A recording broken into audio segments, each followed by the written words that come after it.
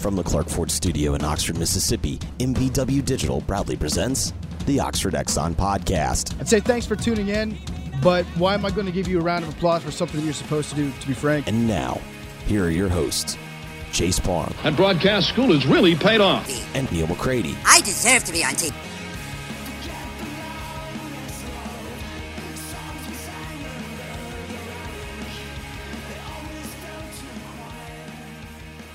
Welcome to this edition of the Oxford Exxon Podcast. I am Chase Parham, and today Neal McCready is going to speak with Mike Detillier, a really good football mind for you today. They're going to talk a lot of different football topics over the next hour and 15, 20 minutes, something like that, on this podcast to start your week.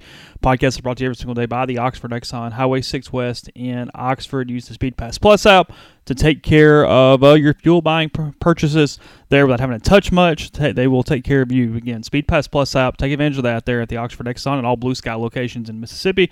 Or go next door to the Oxford Crystal, where you can still use the drive-thru when you get around to the window. Put your name in the fishbowl available on April 27th. That's a week away. They're going to choose one customer from every What a Combo Crystal location in Mississippi.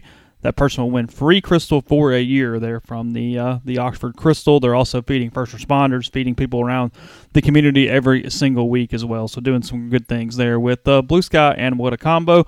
And coming to you from the Clark Ford Studio, 662-257-1900 's the phone number, Highway 25 South in Amory. Corey will take care of you however is needed to get your car buying done during this stage of our year, stage of our life right now. So call him, see what he can do for you. Quotes within 15 minutes during business hours. He wants to be your car guy, wants to be your truck guy, and again, he will take care of you. Now here's Mike Detillier with one Neal McCready. Mike Detillier joins us here on the podcast. First of all, thank you so much, sir, for your time. I hope you and yours are safe and well. Well, we're doing fine. Family's doing pretty well, and it's it's an area that's been hit hard with the virus, and I sort of believe that early on. I live in a little bit more older community where you got underlying issues that's involved with it. People got cash here, but not that they would tell you, but they do.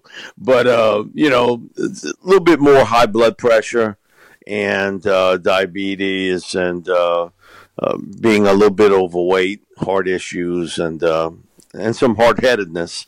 I'm going to do things my way, and then, they get sick with it. So, and I've had a few people pass away. Actually, one of my former neighbors was a state representative, 54 years old. He had some underlying issues and passed away with it. And then Bobby Hebert's dad, Mr. Bob. And, I saw that. And then Tom Dempsey was a friend of mine. We worked together for, years, television, radio. Tom had dementia, and he had basically been at the Lambeth House since, I think, 2013. So he had been there a few years. And so, it's sad to see it come to an end like that. And, the vulnerable people of a certain age and with some issues, and even younger people with some issues. So, but it looks as though it's has leveled off, and so that's the good news of it. And we were in the midst of, that Mardi Gras season was a breeding ground. I don't care what any expert wants to tell me. You can't have 1.5 million people from all over the country and all over the world visit, and some incidents not pop up because of it. It's just, just part of it. It's funny you say that. That part of the country, South Louisiana, the New Orleans area, is such a social place. It's a hospitable place. It's a culture. Part of the culture is is community, if you will. It's you knew in a place like that, not that the people would be stubborn or that they wouldn't obey or that they whatever, but it's just that it's so ingrained in people who have grown up there and lived the majority of their lives there to be social, to be a part of the community, to be out and about, to help one another and stuff, that this was just the isolation part of this alone was going to be a challenge. Yeah, I got an old late, and she's early 80s, and I checked on her and just to make sure everything's okay. And she was like, "Oh yeah," she says, "I'm good." She says, "There's about 6 or 7 people around my age, and we all go to the Walmart and CVS, and we watch Mass in the morning." I was like, wait. So y'all got 8 of y'all in one house, and y'all watching them. God, come on, you don't quite get it. That they don't want that either, and so and she was like, "Oh," she said, listen, if that's what's gonna mess me at the end," she said, "so be it. But that's the way we're gonna do it." And then one of them has diabetes real bad, and she had a fever like 102, and that sort of thing. She got an infection from the diabetes and on her foot, and then that split up the Mass in the morning for the 8th. But I mean, again, just stuff like that. They had done it, and they didn't feel nothing was wrong with it, and that deal is, well, we all kind of hang out together. Well, that's kind of how it spreads. But again, that's just people from this area and that sort of thing, and that and the wildlife here, which is strange. I've lived here all my life, pretty much in one area. I haven't lived in the city, even though I stay there a lot. But my home is out in the country, but the wildlife here has sort of taken over too, where, probably 200 yards from me, we have a nest of bald eagles. And normally we see them in the wintertime, come around November and December, and man, they out and about. And you talk about they scared the bejesus out of any little small dog and cat. And so, man, they were out in force about a couple of weeks ago, and I've seen more bobcats and coyotes and that sort of thing. And I live very, very close to land where they have probably about 450 head of Angus cattle and horses and everything else. And, it's sort of, almost the wildlife taking over a little bit one way or another. And so back-to-back mornings, I had a donkey wake me up at 5:30 in the morning to tell me that he had demolished a bobcat that got in the field. And listen, I blame it a little bit on myself because of the fact that I go feed them. If I have anything, spare-wise bread or whatever, and I go feed the 4 of them, and they watch over almost, I would think, 450 head of Angus cattle, and they have horses and everything else. And these 4 donkeys, they got no fear of that. None. I mean, so this big bobcat, he just so happened he got into the field, and he caught an uppercut, and I mean it caught him but good, and he didn't make it. Put it to you that way. So 5:45 in the morning, I can hear this female donkey, and she is hollering and hollering and hollering. And, my wife tells me, she said, "Go feed your child," And I'm like, man, it's 5:45. Because normally she'll holler at mid-afternoon for me to go feed her. But never that early in the morning. I go out there, and sure enough, man, she has slammed this bobcat in the ribs and broke every rib on it. I put my gloves on. I called the guy who has the pasture, and I said, I hope you get rid of him because, she was like, "Hey, listen, he's not supposed to be here. You got to get rid of him one way or another." So we picked him up. Actually, he weighed 78 pounds. We put him on a scale, that bobcat. And so, but he made one fatal move, and she caught him with a back hoof, man. And believe me, the next morning, guess what? The second one goes down. Oh, really? That's the second one. She clipped upside the head. Didn't catch him in the ribs, but caught him alongside the head and smashed his head in. And when I got there, she was hollering again. He had passed for some time because he was pretty cold. The other one was still fairly warm, but this one here was sort of cold. And she just wanted to let me know, whoever you got to call, come get him. He ain't supposed to be here.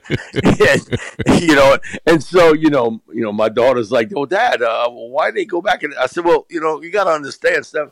It's not like that Bobcat got a cell phone. He's calling up the other Bobcat and say, hey, listen, you can't come in this yard. They got some bad donkeys here. But yeah, so they sort of take it over. And now, even this morning, I saw there's a big female eagle that's been passing by, and it's my mom's former house.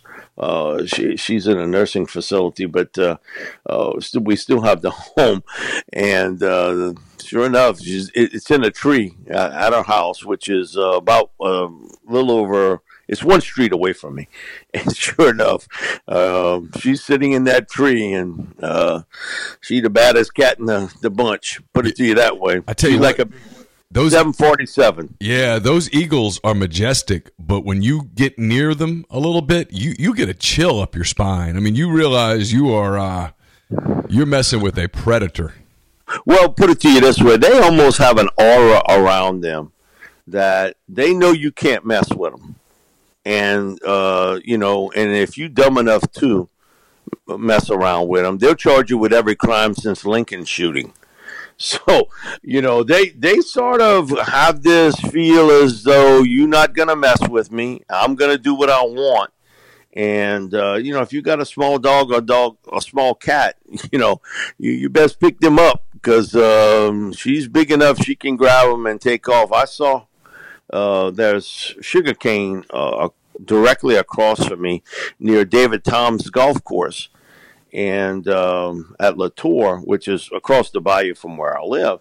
And one morning I see her, and she's got, it looked like to me either a small rabbit or a big mouse or a big rat, whatever. She had him in tow and taking him back. She's big enough. I saw her actually pull a fish out of we have a levee system here, and the water never gets high. And the little kind of colored goulet that they have. And I saw her pull a fish out of there, and a pretty good sized one. And she just sort of threw him up on the bank and was like, okay, you can swing around all you want. You ain't getting back in that water. And I got lunch for the day. That was a deal. I don't fish for lunch. But it's sort of strange that and every once in a while you would see it, but for me to see it back-to-back mornings, to see the eagles out during the spring period, which is unusual here. We see them a lot during the fall period, but it's unusual. So, there's not as much activity. So I guess their deal is, man, listen, let's rock and roll with all this. We going. So it's a crazy world. It is for sure. All right, along those lines, we'll get to the NFL in a minute. You are you've always struck me as one of the more rational kind of people when it comes to stuff like this. We've never really dealt with anything like this. The big conversation, of course, in the sports world, I'm sure you guys have had it down there in the New Orleans area, just like anyone else has, is, what do we look like in terms of when sports come back? Do the Hornets finish a season? And then the more compelling conversation, of course, is, when does football start? Well, I was reading Peter King's Monday Morning Quarterback, and I guess he's with NBC Sports Talk now. He used to be with SI forever. And I noticed that his verbiage had changed a little bit about, precisely what it is that we might be looking at. He talked about how it was sort of his educated guess that some NFL teams had begun to discuss 12 and 14 game schedules, that he was referencing Joe Burrow, of course, the former LSU quarterback, who will almost certainly be the first pick in the draft on Thursday. Talking about how, August at the earliest, before Joe Burrow gets in contact with A.J. Green and some of the receivers that he'll work with there in Cincinnati. It was just kind of an interesting tone change for King, I thought. And so I thought I would start with you here with just kind of what do you hear about when people believe sports will come back, and then kind of what is your thought process there? Yeah, it's the first time I've heard, I had this conversation with Coach O that, listen, we may be playing in front of an empty stadium. The games go on. Like you say, listen, that TV money is hard to say, hey, listen, I don't want it. Not in this time. Come on, to have your athletic department rolling. That's going to happen, even if it's in front of an empty stadium. I do think that we're going to see that, and I would agree with Peter. I think it's hard to gauge this because there is no blueprint, and so we're doing this sort of one day at a time, a week at a time. But I could see some return to a certain extent back, toward the end of August, where you would see that. But I think there is a reality check that we may not be in stadiums, full stadiums, or anyone in a stadium early on. The fear of something, a second round of this. And so, we got to just be smart about it. Listen to the people.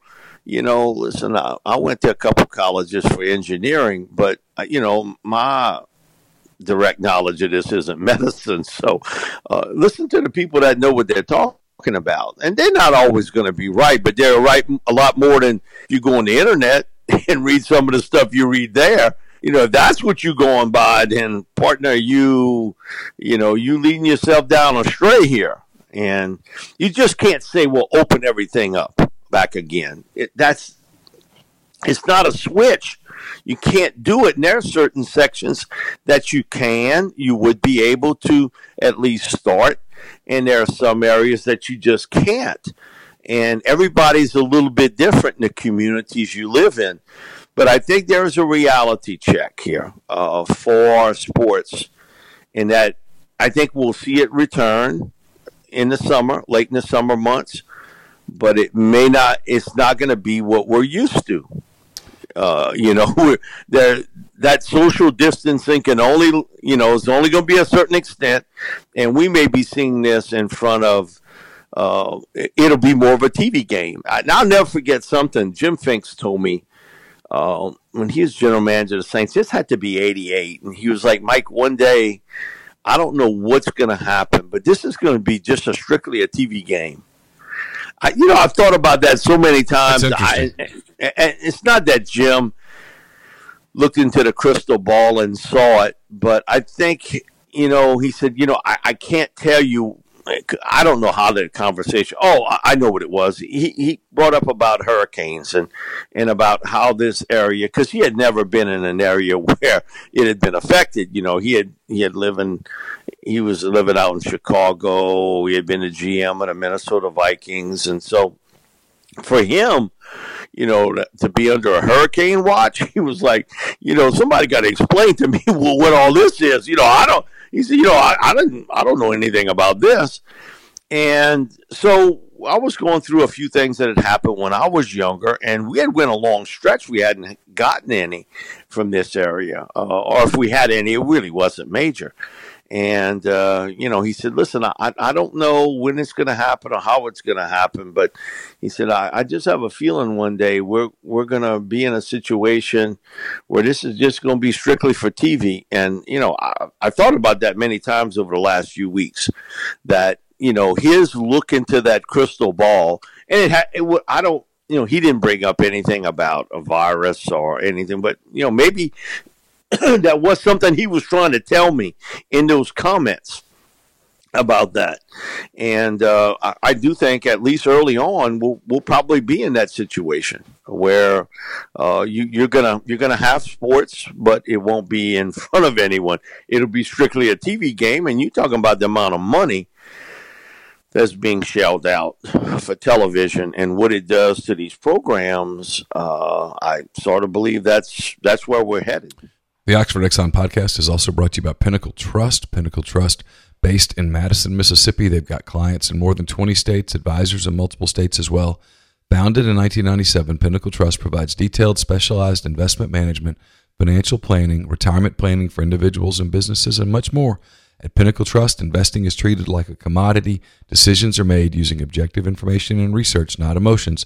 So regardless of your level of wealth, Pinnacle Trust will sit down with you Listen to your goals, study your expenses, and put forth a comprehensive, detailed financial and retirement plan built just for you. It's PINNtrust.com, PINN Trust.com.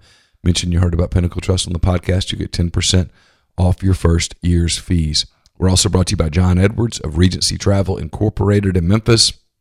When this is all over, everyone is going to want to get away. They're going to want to get out of town, get out of their homes. They're going to want to go on a vacation, and you want to book one that will create a lifetime of unique memories, and that's where John comes in. He's part of Virtuoso. It's a worldwide network of travel partners that allows John to supply his clients with added values and unique benefits that are simply not available to other travelers. All you do is you give him a call, you give him an email, and you give him some parameters, you give him a budget, and he'll give you options. You don't have to live in or near Memphis to take advantage of his services, and he's great at what he does. He'll take great care of you. 901-494-3387, or send him an email at jedwards@regencytravel.net. First-time clients can save $50 off their first booked trip just by telling John you heard about Regency Travel on the podcast. We're also brought to you by Oxford University Bank, OUB, locally owned and operated right here in Oxford. When you deposit money at OUB, that money and the vast majority of the bank's profits go right back into the Oxford community. OUB gives you the comfort of home, all the benefits the big mega banks provide, all the technology and products you can want, all with a personal touch. OUB offers its customers the absolute best cash checking account. It's called Kasasa, and with Kasasa, OUB will pay customers 2.5% interest on their balances up to $50,000 and refund ATM fees nationwide. They also have a commercial checking account now paying 1% interest as long as you keep $10,000 in the account. It comes with fully interactive online banking. To learn more, go to liveoxfordbankoxford.com or call 662-234-6668. OUB is FDIC insured. And we're brought to you by Bluff City Advisory Group. They're dedicated to building the future you desire. Founded in Memphis in 2019, their team is comprised of established and seasoned financial experts who came together to serve individuals and families of their beloved hometown. The firm is built on decades of wealth management experience, and they've seen it all. Their financial advisors have a reputation for professional excellence, and their clients rely on their high level of confidence and integrity. So whether you need guidance on developing a financial plan, creating a customized executive benefits program for your business, or preparing a detailed asset allocation analysis, Bluff City Advisory will provide forward-thinking and cost-effective investment strategies customized to uniquely fit each client. 901-365-3447 or email Ben, that's B-E-N, at bluffcityadvisory.com. And we're brought to you by Whitney McNutt of Tommy Morgan Incorporated Realtors, serving you for all your real estate needs in Oxford and Tupelo. Whitney sells condos, land, commercial, and residential family homes. 662-567-2573 or 662-842-3844. You know, it's not that I disagree with Ed. I typically find myself, I've had this conversation with a lot of people about the college game. By the way, I agree with you 1,000% about the NFL. I think the NFL, if they can figure it out, even if it's for TV only, they will play. Games go on. The games go on. The college game, there's two things that are really interesting, and I've had this conversation with a lot of different people over the course of the last few days because I've caught myself, frankly, being a little obsessed with it. And the two things that stick out, one is these university presidents at some point, middle of June-ish, have got to make a call. They've got to say either, hey, it's just not safe for us to. Let's take LSU, for example. I'm a Louisiana boy. We'll take LSU. You're talking about, about 32,000 students there in Baton Rouge? So you say it's safe for us or it's not safe for us to bring these 30-some-odd thousand plus students from all over Louisiana, from all over the South, from all over the country, from different countries, to Baton Rouge to live in dorms, to attend classes. Some of those big 100 and 200 level classes are several hundred students in a class. You're saying, okay, if we deem that to be safe, then I'm with you. If that happens, then yeah, I think at that point you're saying it's safe for masses to convene. What's going to be interesting to me is if you see some university presidents in June say, I'm just not ready to do this, we're going to go online only. at that point, I think we're talking about a spring football season at the college level. And I don't think there's really any way around it. And, hey, listen, I hope I'm wrong. I hope Ed Orgeron is right and others are right that, no, they'll figure out a way to do it in that scenario. To me, that's the key. And I've had more and more people tell me they think it's all or nothing in the fall, that it's either we're going to figure out a way to do it. Like Cecil Hurt had a great column in the Tuscaloosa News. You're familiar with Cecil's, covered Alabama for years and years. He was talking about how the people at Alabama are like, hey, look, if you tell us we got to socially distance in the stadium, here's this program, much like LSU, much like Auburn, Georgia, that have 80,000 season ticket holders. How do you tell these 60,000, hey, you can't come, you 20,000 can, and then how do you police them in the stands? You can't. And if you're asking law enforcement, hey, we need you to come to the stadium on this Saturday and not only protect everything, but we need you to watch people and make sure they don't get excited and high-five one another when Alabama scores a touchdown or when LSU scores a touchdown or whatnot.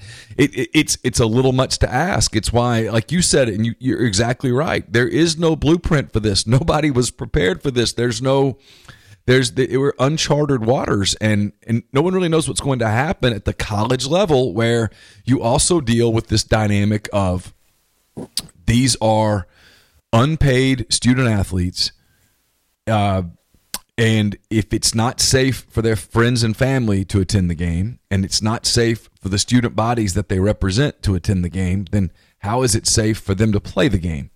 At the pro level, it's a different thing because obviously the NFL has the NFL Players Association, the NBA has the NBAPA, the Major League Baseball, Players Union. There's a way to represent their desires. There's a bargaining table, if you will, for them to go to and reach a deal that is at least satisfactory on some level to everyone involved.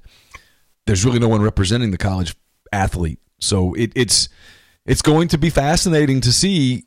The first clue we're going to get, everyone keeps talking about July and August, the first clue we're going to get is no later than the middle of June, when these university presidents have to make a call one way or the other to say, yep, we're going to have in-person instruction at the University of Mississippi, at the University of Arkansas, or we're going online only. And if you hear the words online only, that is the end of the football season from a college perspective. One of the things, Ed's not predicting it, we were just sort of going through different scenarios. Sure. And, one of the things he brought up is, okay, what happens if, we have a Pac-12 team on our schedule and the Pac-12 decides we're not doing this fall, but the SEC decides they will. Kind of where you caught with that. Yeah. And, another thing he brought up is, point. And he was like, Mike, I'm just telling you, I don't, you're a lot smarter than I am about this. But, from what I've seen, they're talking about maybe like a second low. The thing is going to be about, can they come up with a vaccine? And I think that's going to be the real key to all of this. If the vaccine comes through fairly quickly, and normally that's not something that happens fast. Right. Though I do think that once Americans and everybody kind of get together, they normally do a really good job with it. But still, if you say, okay, we're going to do this in the spring, well, normally we all know this, that during the springtime, that's probably the worst time. And I've gotten much more educated about it because my mom's in a facility today that you see a lot more people coming down with flu. Really bad cold, and on people of a certain age, man, that's devastating for them. Really, really tough. So, they're predicting the same sort of thing, that you might have a little second wave come springtime. So what tells me that it's going to be that much safer in February than it will be in October and November? I get people's point about it. Well, let's push it back. Well, it can only be because of the way the semesters are. You can't overlap. So you're that's all difficult calls all across the board. And so I think the key is going to be is when they can come up with a vaccine, when you're going to make that call. And certain areas of the country, I have friends of mine that live not far from me that they're working out in Montana. and in South Dakota. Yeah. Because of the oil-field business. Their deal is, man, have we took a double dip here? We working there. They came back home once everything started to shut down, and now the oil prices and gas prices are down to nothing. So, do you return back to that job? Is that job still going to be open for you? Everything else? And because down here, that job doesn't exist anymore. Not when you can pay $1 something for a gallon of gas, but up in the Dakotas and Montana, you can still work. Do you want to go back there? And now it's cross. Now you're starting to cross. The people that are working there, they're not from Montana and the Dakotas. They're people from Louisiana, Mississippi, Texas, New York, California, Arizona. So it's not like, okay, we're going to go back. We're going to be safe. Look the people you're working with. They're not from there. Very few of them are from there. That's why, a large contingent came from here to go to that area because of the work that was available. So, man, there's a lot of stuff involved here that's really technical, and that you almost taking this day to day. Really are. And, I've talked to a couple of doctor friends of mine, and that thing is, every day there seems to be something. Either it's good or it's bad. It's not every day is bad, but, it's either good or bad. That's a different direction. And where does this all lead to? Yep. No one can predict this. No, you're and exactly right. Do we overreact? Because I think sometimes in life, the worst fears for us is not reaction, but overreaction to something, and if your life's been touched by, people that that's gotten it, and you've went through that death with them and that sort of thing, you feel a lot differently than somebody that, I just see the statistics on TV. That's a different world. Oh, no question about it. That's a totally different world. Yep. And, I get that completely because, again, to have people around me that have passed away. And like I said, I knew it. I just knew this area was going to get hit with it once it started, just because of the fact of the way the community is and the underlying issues that are involved with it, that once you get it, something else could go wrong. And so we just unlucky in that sort of deal. And does it change our lives forever in the way we sort of socially greet one another? People say, well, it'll change it forever. Well, if you've done something for a long time, it's hard to change a habit. It's hard to change that habit of somebody of a certain age. You've been shaking hands and hugging people for what? I mean, a long time. I mean, all of a sudden, people come up to you, and I catch myself doing it a couple of times where my right hand instinctively kind of starts to move, like, "Hey, good to see," and then you grab it. You're like, "No, you can't do that." But I do wonder, at what point when you see people that you haven't seen in a while, are you going to shake their hand? Are you going to hug them? Or Yeah, we walking down again a road that we haven't traveled. And so we're just going to, I think, sort of take it one day at a time just to see how this all works out. I know, man, I worked for so many years with Buddy Diliberto, and I remember after 9/11, we started back doing sports talk fairly quick. And, one of the things he told me is, Mike, sports has always been that soothing ointment on things for a lot of people. And this is why we got to get back to this. And Buddy told me at that time, the worst thing I see about this is the overreaction to something that happened that, and we didn't know every detail. Now we know a lot more about what happened on 9/11 and leading up to it. And he sort of made the call. He said, I'm just telling you, this wasn't something that, 7 or 8 guys figured out yesterday. Hey, listen, this is what we're going to do. This has long been in the planning stages. And so, we sort of dropped the ball here. and not picking something like this up. And it's sort of the same way, I guess, when you start to see something like this happen where all the telltale signs were there and we just were distracted in other things. Yep. And we didn't go down that path. So let's not get distracted with this, and let's not get overreactive about certain things, and let the people that know what the hell they're doing and what they're talking about, let them make these calls. We can say we know, but my grandfather, he was in the horse racing business, and he always, he always had buddies of his that would go to these claiming horse races, and man, they had the next secretariat. Every one of them. Man, look how beautiful that horse is. And out in the field, he did look beautiful, but he couldn't run worth a lick. And my grandpa would always tell me, he said, Mike, he said, Baby, he said, the worst thing about life is somebody knowing a little bit about something. And he's right. Yeah. You know a little bit about it, but you don't know a lot. There's a difference between knowing a little bit and knowing a lot about something. And I'll never forget, he would always tell me that. He said, look at that. They didn't spend money on all kind of horses. And he said, not a one of them can run worth a lick. They had one of them that was beautiful. He had a pasture right next to where my grandfather had. It was one of the most beautiful horses I had seen. They bring him out on the track, and he just refused to run. And, because I've had some of these geniuses tell me, oh, well, all claiming horse races are the same. They thoroughbreds. Yeah, but not all thoroughbreds are the same.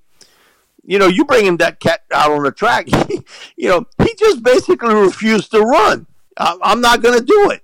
Now, when he wanted to, he would run. That was a reason why he was in that claiming horse race. But he looked nice. But boy, that was the reason he was in that claiming horse race. Because believe me, you bring him out on the track, he couldn't run. If it was a 12 horse field, he finished 13th.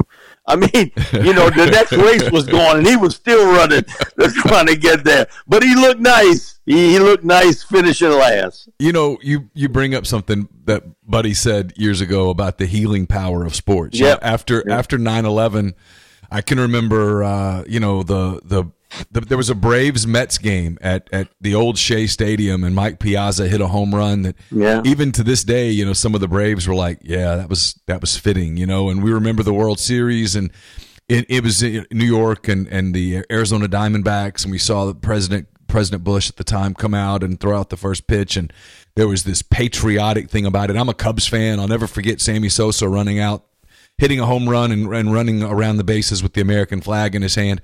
You live in an area where, Katrina just devastated New Orleans. There's no other word for it. It was catastrophic. And one of the things that really brought New Orleans back, I think spiritually, was the Saints and the way people rallied around return to the Superdome and that game. And LSU did it first. Yeah, you're right. And it's so much. And so I catch myself. It was funny last night. The Last Dance, the documentary about Michael Jordan, the great Michael Jordan, came out. ESPN released the first 2 episodes of it, and the ratings, I'm sure, are off the charts. I'm sure. Can you imagine? 25 of the top 30 Twitter trends were about the documentary about Michael Jordan, Scottie Pippen, and all of that. And there's a quote today from Roger Goodell about this weekend's NFL draft where he says, quote, I believe that this draft in particular is about hope. It restores hope for every fan, for every club, for the teams itself, in the sense of we have new players coming in, we have new hope. This can turn us around. This can be the answer to get us to the Super Bowl. Those things, I think, are really critical in our game. But beyond that, I really believe that football does a great job of bringing communities back together again and giving them a diversion at a time when people are really looking for something positive and looking toward the future and looking to be inspired, end quote.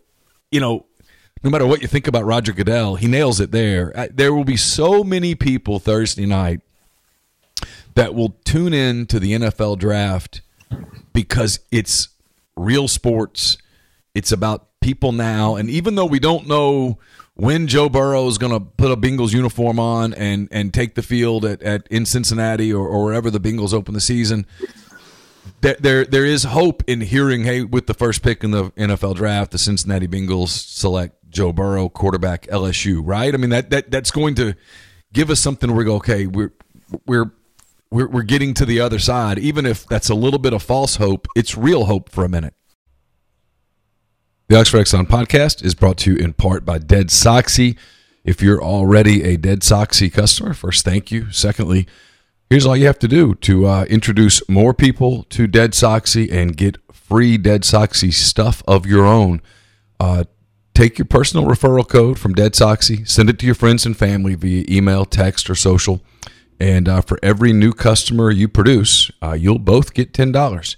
They get $10 in free socks. You get $10 in free socks. You can keep earning freebie socks for life because there's no limit on how much you can earn. Just share your link and collect the rewards. People helping people, as we all should, especially right now at Dead Soxy. It's deadsoxy.com.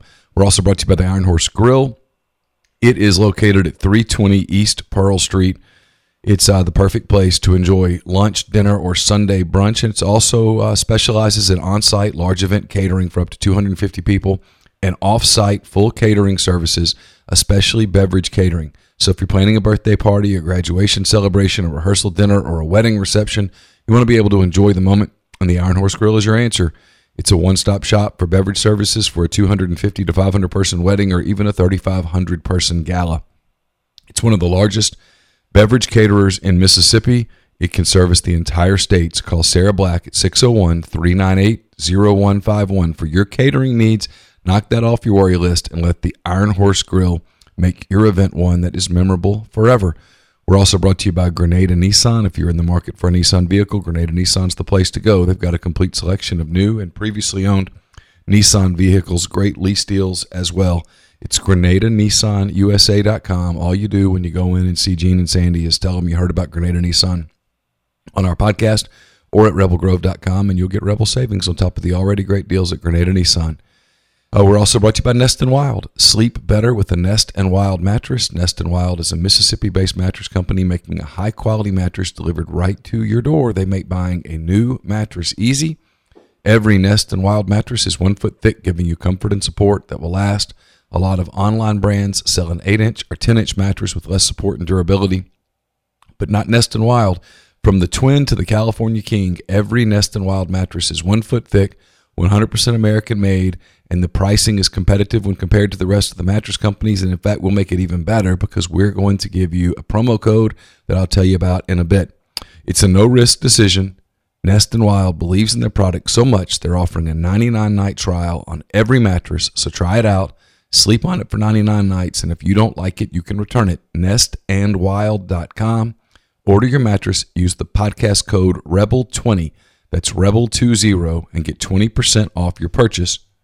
And your mattress will arrive at your door in 3 to 5 days. Yeah, one of the things I'll never forget, this is the Saturday before Mardi Gras, and there's a lot of local parades where I live outside the city, and my daughter has a home along the parade route, so, I'm sitting there, I ain't moving. I mean, listen, I ain't jumping around for no beads and nothing else, so I'm just sitting in the yard with the grandkiddies running all around me, chasing stuff, and there's a gentleman that was on a float, and he jumps off the float, and he comes shake hands with me, seeing me sit there. He gave me some stuff for the grandkids and all that, and he whispers in my ear, "Hey, I'm hearing, I just saw that there's a rumor going on that the NFL draft is going to be moved back and that the casinos are going to start closing." And when he told me that, I was like, "Oh, all I can tell you is that's the first sign of the apocalypse when casinos start closing." That's the last, because listen, Bobby J and I have been at a casino with a hurricane bearing down, and they still open, and then, but my thought was never they would move it back. I never bought into that, but man, when you start hearing about, the casinos across America start closing, that to me was the first domino to hit on just how serious this was going to be. Because it was Disney World closing for me, Mike. That's when Disney World closed, because Disney World never closes. When Disney World closed, casinos don't close either. Yeah, they open 24/7. Yeah, it's a great point. And so, man, when I heard that, and I knew who this guy was, and I knew he was pretty dialed into that, and I was, that was shocking to me, and not that, because it first had started to kind of take hold, and just to hear that, it was it was sort of jarring to me, that, man, I'm saying, you sure? He's like, Mike, I'm pretty sure. And sure enough, the last public event I do, Coach O and I, we had the governor's prayer breakfast one morning, and so I get invited, and they tell me, you got to be in Baton Rouge for 6:30. I said, 6:30? And, I live about an hour and 15 minutes away from Baton Rouge. I was like, man, let's see if I can get out of this some kind of way, maybe, but that didn't happen. So whatever, we ended up going, and I ended up going there, and I see this big guy come walk up to me. He was like, Mr. Mike, he said, I need to pull you away for a little while. I was like, what's going on? He said, no, Coach wants to talk to you. So we go behind the scenes, and he's telling me, hey, T-boy, I think we had our last practice yesterday. I was like, really? He's like, yep. He said, I think it's all going to be shut down. And that's when, the whole thing, by that time already, the talk of the casinos closing. I mean, all this is happening in real time very quickly. But when he told me that this is it, and he said, I think this is all going to be done. He said, I don't know when we're going to return either. And man, you're like, whoa, that's when it's really, really, come to the effect that, we in this hall, and they got like 600 people here. And, then you start thinking about, man, how many hands I want to shake, how many people I want to, give a hug to, and everything else. And, let's just put it to you this way. Ed got out of there a lot quicker than I did. But he had security to get him out. I didn't. So, but again, I think it's just a different world. And I think it'll change from week to week and day to day. But at least I think there are encouraging signs with this. And I think the NFL draft is great to have where it is. I live across the street from a gentleman who played for and coached for Paul Brown. So, he always brags about, Mike, I'm 90 years old. I'm one of the few living dudes that can say, I played quarterback for Paul Brown. I coached for him with the Browns and the Bengals, Joe Clark. So he said, listen, I got a little bit of experience under me. See, I hear some of these other geniuses talk about you can't pull this draft off. So let me tell you what we used to do come draft day. And, and he would just kind of go on about, scouts. Paul Brown didn't trust no scouts. This was Paul's call. And he said, Mike, I'm telling you, we live in that world today where all these general managers with finance degrees want to try to convince you that they are in charge. I got the final say. And he said, you know what? If I'm a coach and that GM says it, I'm going along with you. Yeah, buddy. Yeah, you got the final call. When it comes down to that call, it's the head coach. So he says, a lot of these GMs that are going to squawk today are the same guys that are going to tell you, I got the final call when it's really not theirs. It's the head coach. And he said, Paul was one of those type of guys. I'm in charge. I don't care about, what your title is. I'm in charge. And he told me, he said, what we used to do? He said, it was 17 rounds back then. He said, we had data from the scouting department or these scouting combines and stuff like that. But he said, Paul didn't trust any of that. And he said, what my job was? He said, Paul would come up to me in about the 11th round and say, Joe, get on the phone. Call up Airport Siegen at Notre Dame. Call up Bear Bryant at Alabama. Call up John McKay at USC. Call Paterno at Penn State. Duffy Daugherty at Michigan State. And find out if that's a guy out there that's still on the board that maybe we should be looking at. So he said that was the extent of our scouting department late. And he said, Paul was connected to a lot of the predominantly black schools. So he said, my first phone call was to Eddie Robinson. He said, Coach Rob, is there anybody out there? But he said, oh, you're the second guy that called me. I just got off the phone with Gil Brandt. So he said, it was always one of those deals. So he said, man, listen, we did that. Our margin of success. And he said, listen, I still study it today. That margin of success today is no better than it was back in the 60s and 70s. It's no better than that. So he said, this can be pulled off. But he said, here's the deal. Now you got to rely on your scouts now, the regional scouts. Yep. He said, because, about 75% of the general managers today, back then, a general manager, he was a former player or he had been involved in the business some kind of way. He wasn't a finance guy. He was a football coach or player. These guys today, they're watching the money for the owner. They're not on November and December in October watching film of Akron and Bowling Green. That they're watching the money for the owner. So the head coach is going to have a lot of say. And he always has. But now I think you're going to get into a draft where he'll have even more, especially early. Even Coach Payton has told us that. I know the first 120 players pretty well. He said, now, when it gets beyond that, then we got to rely a lot more on the scouting department, our board, and everything else. And so it's going to be interesting how the setup is, because I don't think you'll see too much glitching going on early. I think that's pretty much settled. I think by now you know the type player you want. You know who you're after. The coach understands that this is about filling needs. I've never believed this hoo-ha about the best player on the board. All I know is when I go to the store, I'm getting something I need. Now, I may find a sale on something that I get that's a want, not a need. But all I know is if I go to the store, it's for a need. It's not a want. I hear it every year. Best player on the board. Yeah, the biggest need position. So when you look at it, I think none of that's changed. None. It's just going to be done in a different format. And, for that player, it's still a special moment. The draft is still about the player. Oh, yeah. It's not about the setup. It's a dream come true. Yeah, your dream comes true.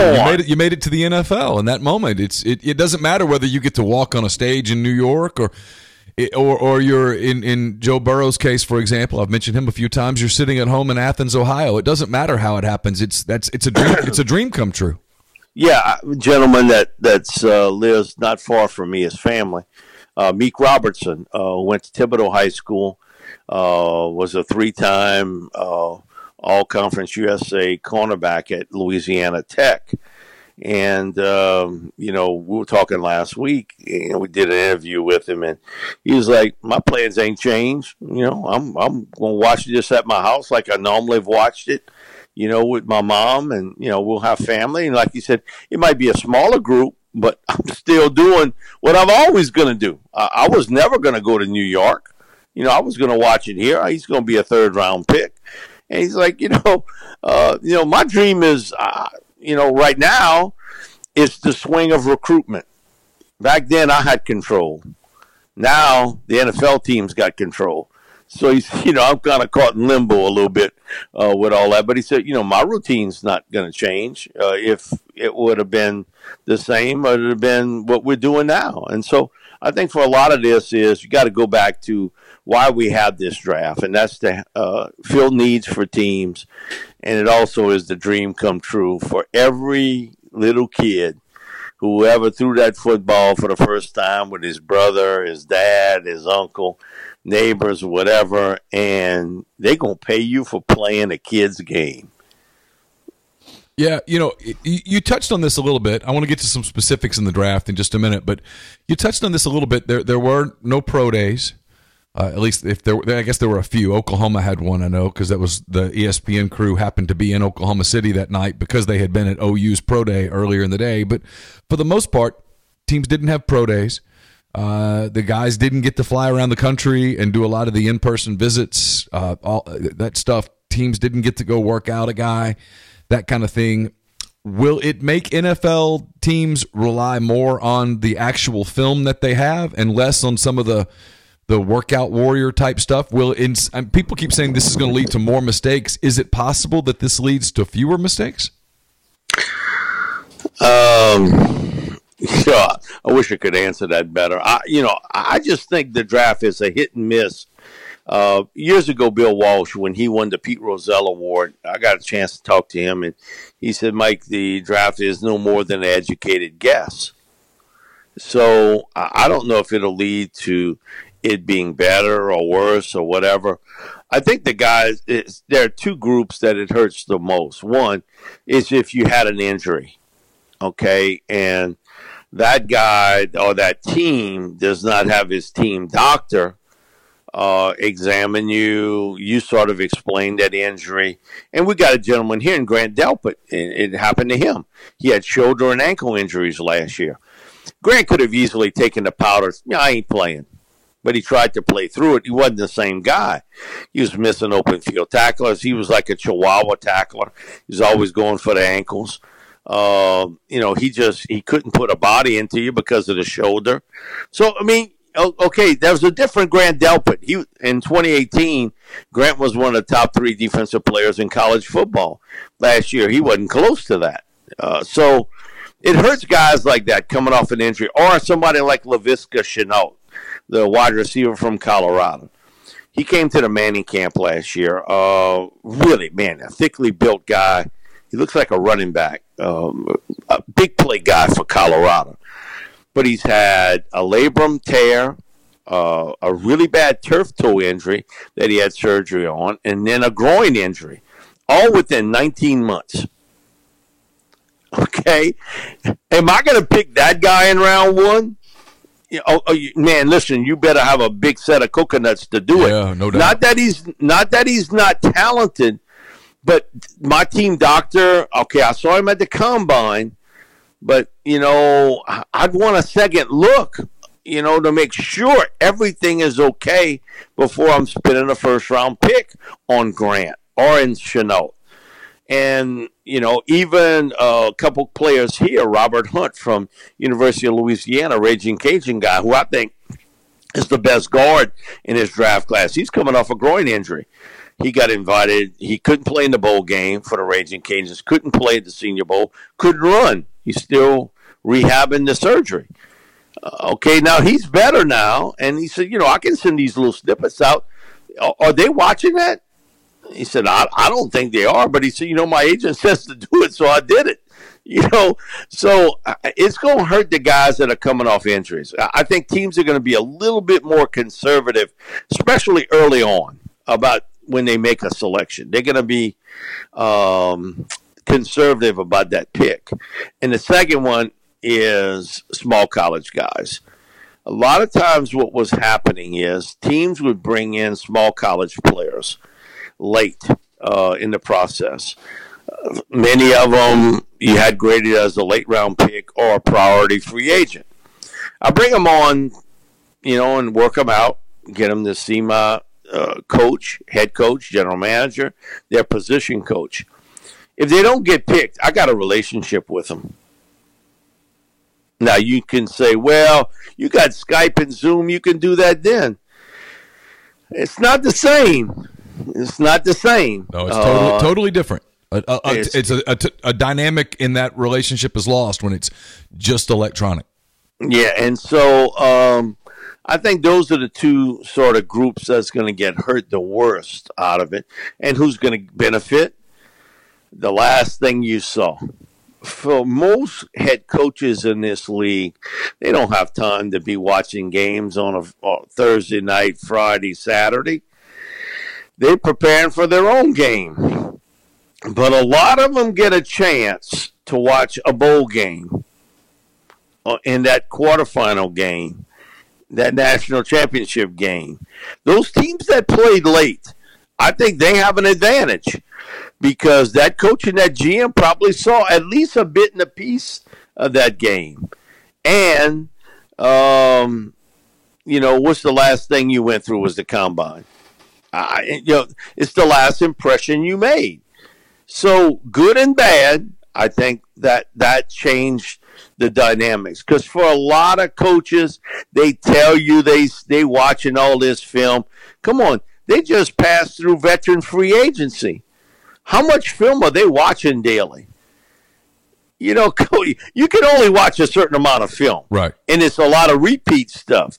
So, it's going to be about gut instinct. And I always believe this. In any sort of tough situation, smart people figure it out. The smarter people figure it out. And it doesn't matter where they pick. They have a knack for getting it done and for making it work. So if you have a tendency not to pick well, I don't think this draft's probably good for you. If you have a tendency to pick really well come draft time, it's a plus. I just think the smart people have a way to figure it out and to get it done. And that's going to happen this year too. Let's talk about just that. Well, I've got you a few more minutes. A handful of guys that I'm really interested in the draft, first round kind of guys. Burrow's going to go first. It's obvious. You saw him a lot down there at LSU. What kind of a pro do you think Joe Burrow will be, and how good of a fit is Cincinnati for him? He's going to struggle early on like most young quarterbacks do. Doesn't have a lot of talent around him, but he's a great competitor. Man, Neal, he's wired differently than most quarterbacks. I'll be honest. Doesn't say a lot. The most I ever heard him talk was at the Heisman ceremonies. He would always try to get me, if we were one-on-one, hey, tell me a Coach O story. I can, man, listen, Joe, you talking to the wrong dude. Man, don't ask me nothing about stuff we did when we were younger. I ain't saying nothing. I was like, man, what happened on the bayou stays on the bayou. I ain't saying a thing.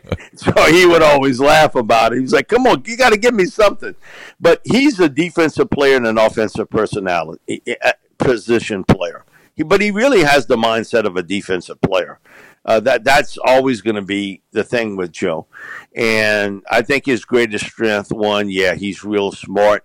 He's like a coach breaking down film. He does all the intangible stuff you love. But his accuracy's under fire.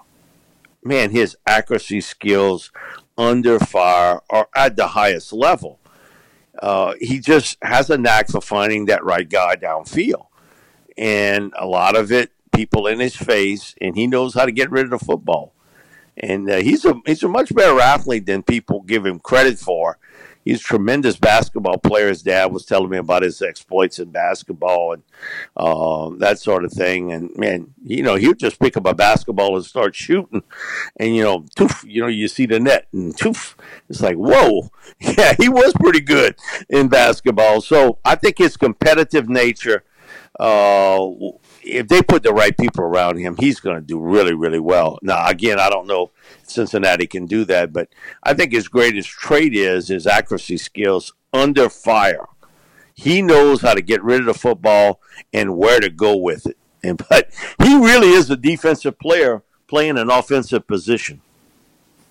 Do you think the Dolphins trade up early in the draft, maybe up to 3? Maybe they do a deal with Detroit where they go from 5 to 3 for the safety of getting whoever their guy is. And in the event that they do, or even if they don't, if they stay at 5, is there a quarterback that you think they're enamored with enough to pull the trigger, whether it's Herbert, whether it's Tua Tagovailoa? Do you sense that Miami's going to move? I sense they would really want to get to 1, but they don't have a Godfather deal. And I'm not sure. I got to put this delicately, but, I'm dealing with an 89-year-old mom who's like that too, that, they get a certain age in life and you can't change their mind about nothing. They got their mind set. You're dealing with an 85-year-old Mike Brown, and Mike's not going to change. He's done things his way all this time. All of a sudden, that's going to change. You can forget it. It's not happening. Anybody who's got parents that are up in age and they got something they believe in, you can't change them. I mean, That's not going to work. And so I think he's a Joe Burrow guy, and he's going to go through with it. I think Miami might make one final run toward Burrow. If that's the case, then I'll peel off. If my medical staff gave me the 2 thumbs up on Tua, that's who I would want. Because I think, looking back at it, he's the most accurate passer I've seen in the SEC since Peyton Manning. Do I have a concern about the hip? Yes, very much so. Of course, yeah. And I work with Thibodeau Regional Medical Center here, so I'm around a lot of the orthopedic surgeons a lot, and they tell me about the injury that you can come back from. And it's great to be 21 years old. You can come back from that a lot quicker than you can if you're 31 years old or 41 years old. Ain't a lot of 41-year-old players, but 31-year-olds, you get that. That's basically a career killer at that stage. But 21-year-old, man, God just bless you with that healing power. So he wins the Bobby Bowden Award. And this is days before the national championship. And so I meet Tua backstage. He's winning the Bowden Award, and no limp, no nothing. But, my thing is, he's seated in the crowd with us. He's got to walk stairs up to go get that award. And my thing is, I want to see what he does. He didn't grab no handrail and no nothing. He sort of did what, players would do. He used those stairs almost like he was running a stadium. Didn't grab the handrail and nothing. This is January, early January. He's doing this, and I'm like, wow, that's impressive. That's really impressive. So, if I'm good with the hip, then, man, that's the guy I want. I like Justin Herbert a lot. I think he's a good football player. I got to spend some time with him at the Manning camp, and we spent a lot of time just talking about, that Herbert, and I work with Hebert. And Bobby J's deal is, man, they slipped that extra R in his name because one of his deadbeat relatives were in trouble, and they moved out west. Well, Herbert told me, he said, listen, I sort of believe that's probably true. But, so we went on with, but man, a big, good-looking kid that can really hum the football. He's a really good athlete. Grew up 4 miles from the Oregon Stadium, So he changed the program in so many ways. The only thing with him that gives me some reservation is the fact that sometimes his decision-making process is not what I would really want, and it's not what I would like at all. That Auburn game late, okay, they get a chance late to just hang one up there and go get it. He threw the damn thing out of the stadium. I think, what are you thinking of? Jack, you got to give your receiver an opportunity here. You didn't give nobody an opportunity. And I saw one game, it was late in the first half, and he's got, they string it out 4 wide, and he throws one up, and I'm telling you, there was no player within 10 yards of the football. You got to at least give your receiver an opportunity to make a catch. And so I wonder a little bit about that. Now, he's got all the tools. I mean, he's a big kid that can throw it, and he's a good athlete. Yeah, he looks the part, Mike. Every time I watched him, God. Yeah, every time I would watch them play, I'm like, man, that guy, he would be really hard to pass up. And, just talking to him, he's a very intelligent guy, and he was sitting right next to Jake Fromm when we did the interviews. And so, him and Jake were probably the 2 best interviews at the Manning camp. I mean, they were really, because Jake sort of goes on, and and he's gregarious, and, he sort of plays around, but he can speak well. And you can see he understands it. Now, physically, he doesn't have the arm talent that Herbert does. But, again, for me, it would be Tua. Again, there's too much question marks about Herbert and some of the situations that really shocked me for me to trade up for him. I just sit back and whatever happens, but I don't. Some of that's really concerning for me about Herbert. Every bit as much as the hip. okay? Every bit as much as the hip injury. If you're going to make some decisions like what he's made at some critical times in a game. But I think, both will be top 6 picks. And, I always think quarterbacks are made by environment, what you got around them. Some guys can overtake that, but for the most part, I was talking to Archie Manning about it. He was like, Mike, I was in a bad environment.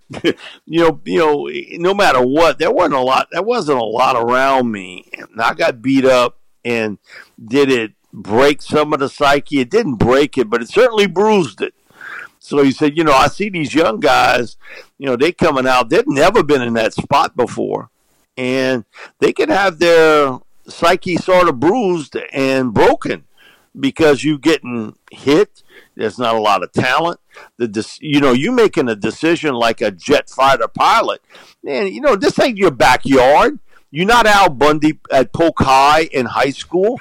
You got to make those decisions quick, because I get a lot of, oh man, you just watch. And that's what makes, when you're watching a Drew Brees and Tom Brady and Mahomes, you can see how special they are because they're so quick between the ears to know what to do. And that's Joe's greatest talent, I think, too. That same sort of ability. Yep. I think Tua's got it also. The only problem with that is that hip's a major concern. Well, that's what I wanted to ask you real quick on Tua, though. And I completely agree with you. He's got all these intangibles, man. He's so charismatic, and he's such a natural leader. And look at the way that he just the different kids at Alabama, the older, younger, that they all looked up to him, revered him. Saban, Saban, who doesn't put. I never heard him talk like that. Right, never. Heard it, right, and and Saban's had some really good players, and he talked about Tua in an almost reverential way. That being said, the one thing that consistently happened with Tua, in large part because he is such a competitor, is he got himself the ankle sprains running. The hip was a play running late in a game that was already late in the first half of a game that was already over. Can he adjust that part of his game? I know that he's smart. He's a decision maker. He's got a great arm. All of those things. But is it possible to dial that down, to reprogram him to a degree to be to be smarter, or is that just his instinct? And when you take him, is that just part of the gamble? As part of the gamble, you're not going to break him of that. Danny Werfel was here with the Saints, and they had one of these genius coaches with the Saints that tried to mess with his delivery. And one day, after, Danny never would be critical of anything any coach tells him. And, so he had went through the deal with the other reporters about, a little hitch in my, in my throwing motion. And we're trying to get some of that out. And we do an event. And, man, I've never seen crowds like that around a player. I mean, we had crowds that were really lengthy with Danny signing, and he was always so hospitable. So, he took a little break from signing, and I said, "Are they really going to try to change your delivery?" And he looked at me and he was like, "No." He said, "Because I might do it once, but during the game, I'm going right back to what I've done all my life." And I think that's just the way you program. That's a great point. You can do a little bit of something here and there, but you're never going to change anybody. I think it's just part of your nature. One of the things about Tua, what makes him special is, and he does this just like Drew Brees does, he fools you with his eyes. He looks one way and throws it another. And you watch him, he's sort of eyeballing a receiver, and all of a sudden he swings back and he throws it another way. Man, he got that free safety. He's like a cat around somebody who does a lot of rocking. And it's to hurry up and get that tail out of the way before you get meowed. And that's what he does. He catches you in that meow moment where, you can start to see where he looks one way and then bang, the ball comes out real quick the other direction. And Drew's like that. Drew can sort of look off that safety, and that corner, he's caught flat-footed with it. But the injury is certainly a major concern. If anybody was directly affected by not being able to go to a team or have a team doctor look at you. It's Tua. And this is nothing against Justin Herbert because it's not him doing it. But I think the people around him, his agent staff, they've been working overtime to throw that Tua stuff out. Man, there is not any show I do, locally or nationally, they don't bring that up. So Herbert's people been working. Man, they get no good overtime pay for it. I mean, they really have spread that out pretty good and now made this a Tua Justin Herbert run for the 2 spot. And they've done it in the last 2.5, 3 weeks. Yeah. All right, last couple of things. A lot of offensive tackles at the top of this draft. Tristan Wirfs, Andrew Thomas from Georgia. There's the Jedrick Willis. I was trying to think of his name from Alabama. Becton, who had the kind of bad news a little bit from his I guess drug test out of Louisville. A lot of offensive linemen in this draft that people think are kind of franchise linemen, franchise tackles. Is there one of those guys that really sticks out to you? First time I see Mecca Becton, and I'm like, man, is that a moving house? He's huge. I mean, you see him and how well he can move and run. It's the most impressive thing I saw at the combine when he ran. You're talking about a man who's 360 pounds that can run like what he could? Good gracious. I don't really know. In today's world, depending on, we sort of have a feeling maybe what he tested positive for, but in today's world, is that a big deal anymore? I don't know. What I put a negative on is a question is judgment. Why are you doing that knowing you're going to have to take the test? But 4 really good players there. Worse, he's probably been coached by the best offensive line coach in college football in Kirk Ferentz. I mean, his guys are so technically sound and smart, understanding what to do. Jedrick, he was the right tackle, but he was really the blind side for Tua. Everybody, well, what about the left tackle? Jedrick was the one protecting his blind side. And when they need a running play, they were running behind Willis, a really good player.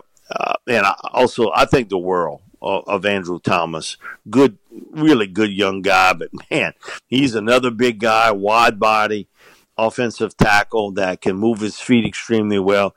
You couldn't go wrong with any of the 4 guys. They're all a little bit different, but man, it's a really strong class. And then you peel that back, and you got people like Austin Jackson from USC, who I really like. Ezra Cleveland from Boise State. Played with a turf toe injury last year, but really played well. Josh Jones, the big left tackle from Houston. Now, he's not a great run blocker, but boy, can he protect the quarterback. And then Isaiah Wilson from Georgia, another huge man. Now, he's strictly a right tackle, but he's a real good one. So this is a year that, now I think it sort of dives after that. But, man, those 7 or 8 guys are really good players. And they're not watching year one. They're playing. Yeah, and a couple of franchise defensive guys in this first part of the draft. I mean, Chase Young was just dominant at Ohio State throughout his career. Jeff Okudah, a lot of people think you would know a lot better than I would, but a lot of people think he's an all-pro shutdown NFL corner. We know what those are worth at the NFL level. Derek Brown at Auburn was terrific. Isaiah Simmons at Clemson, one of the more versatile defensive players, could play just about anything. I mean, there's a lot of talent at the top of this draft. I look at Isaiah, and I did a show over the weekend nationally, and my comment is this. If I had one guy to bet money on that I think I'd be a star, other than the quarterback position, it would be Isaiah Simmons. He's played slot cover corner, free safety, strong safety, outside linebacker, middle linebacker. They've used him as a blitz man. Now, Brent Venables' defense is complicated in a lot of ways, and he played all of them so well. That goes to tell me he's not just a great athlete. He's real sharp between the ears, too. To understand what to do and where you got to play on every play, man, that's really a talent to do it. And he's a tilt-the-field type football player. Derek Brown, so underrated because I think the interior guys don't get the ink they should.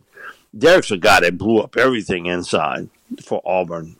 As a pass rusher, got to put pressure on the quarterback, stop the run. He's fantastic doing it. And Javon Kinlaw, I want him off the bus, the first guy, because if they say, man, if that's a gang of them like him, we in trouble. No, Javon's a huge man that can run the field well.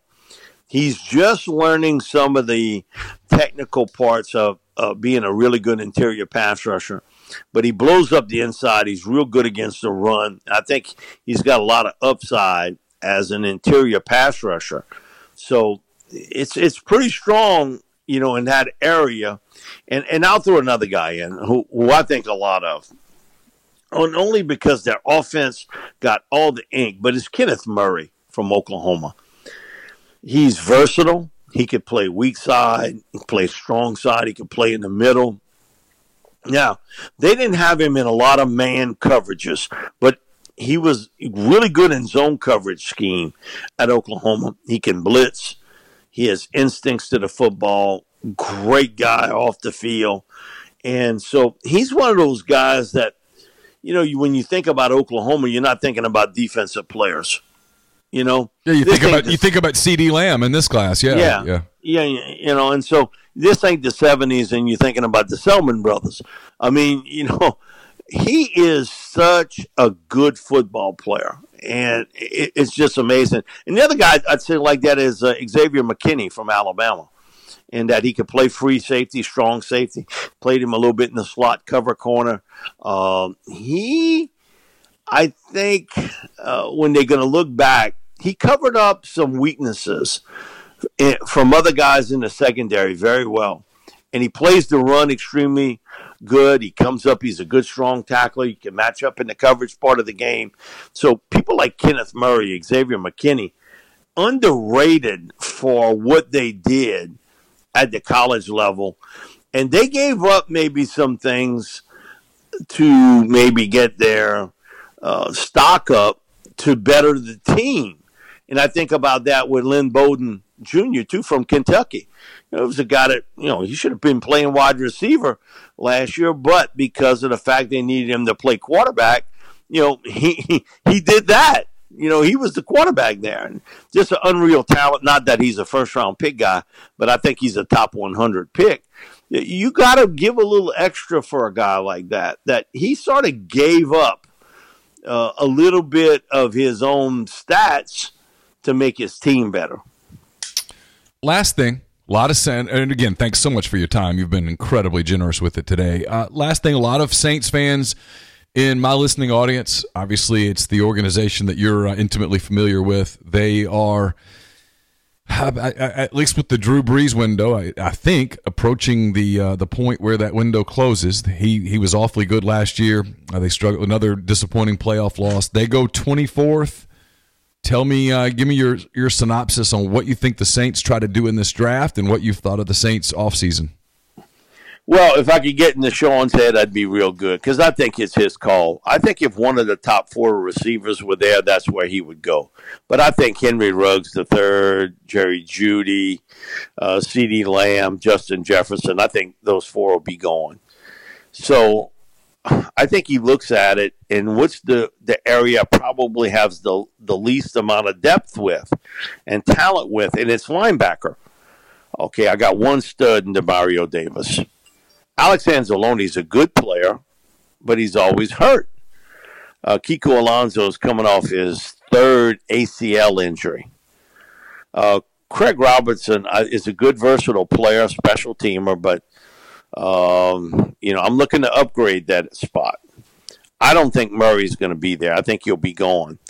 The guy that would intrigue me is Patrick Queen from LSU. And that first time I saw him play, he was a running back at Livonia High School, and a good one. And they played him as a stand-up defensive end.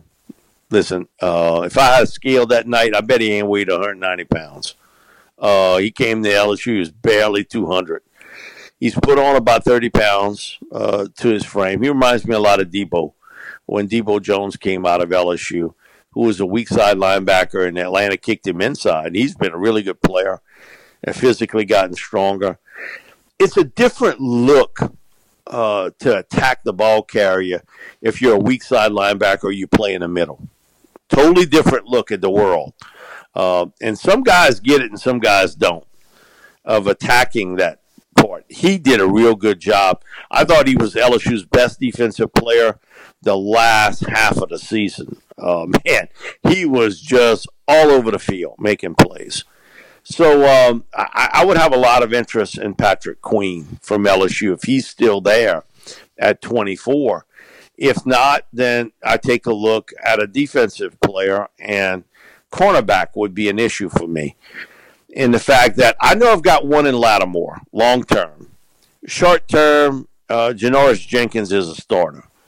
And he's a starter with the Saints. He ain't never been a backup. He ain't fixing to start here being a backup. But he's basically a rent guy. You know, Patrick Robinson's coming off of that ankle injury. He wasn't the same guy. He's getting up in age. P.J. Williams played a little bit of corner, a little bit of safety. He's an okay player, but, man, I'd love to get me another guy there.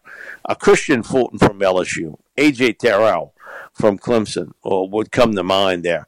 I think they go defense if the right receiver's not there.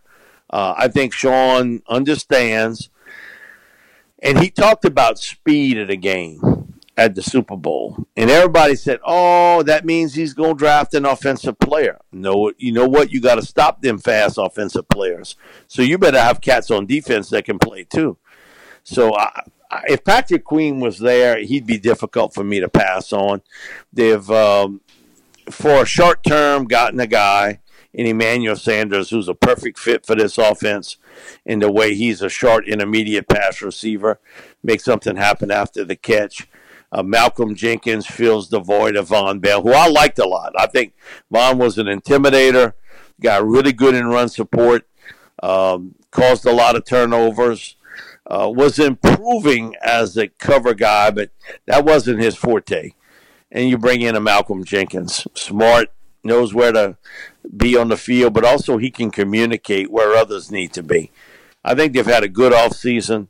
And being able to re-up P.J. Williams and Janoris Jenkins back is a big plus for them. So, you know, the one thing with Peyton, he's always got a little bit different mindset than what you might think. But everybody wants to go toward offense. I think Peyton understands, too, that you got to play some defense. And that it's going to look different without Drew. And that means my defense got to play better. Great stuff, man. I really appreciate the time so very much. Look forward to reading your stuff, listening to your stuff as the week and goes on, as the season hopefully approaches. And again, like I said at the beginning, best health and safety and all that to you and yours as we continue to kind of go through this really weird time. Thanks so much. I appreciate it. Stay safe. You too. Take care, Mike. Thank you, brother.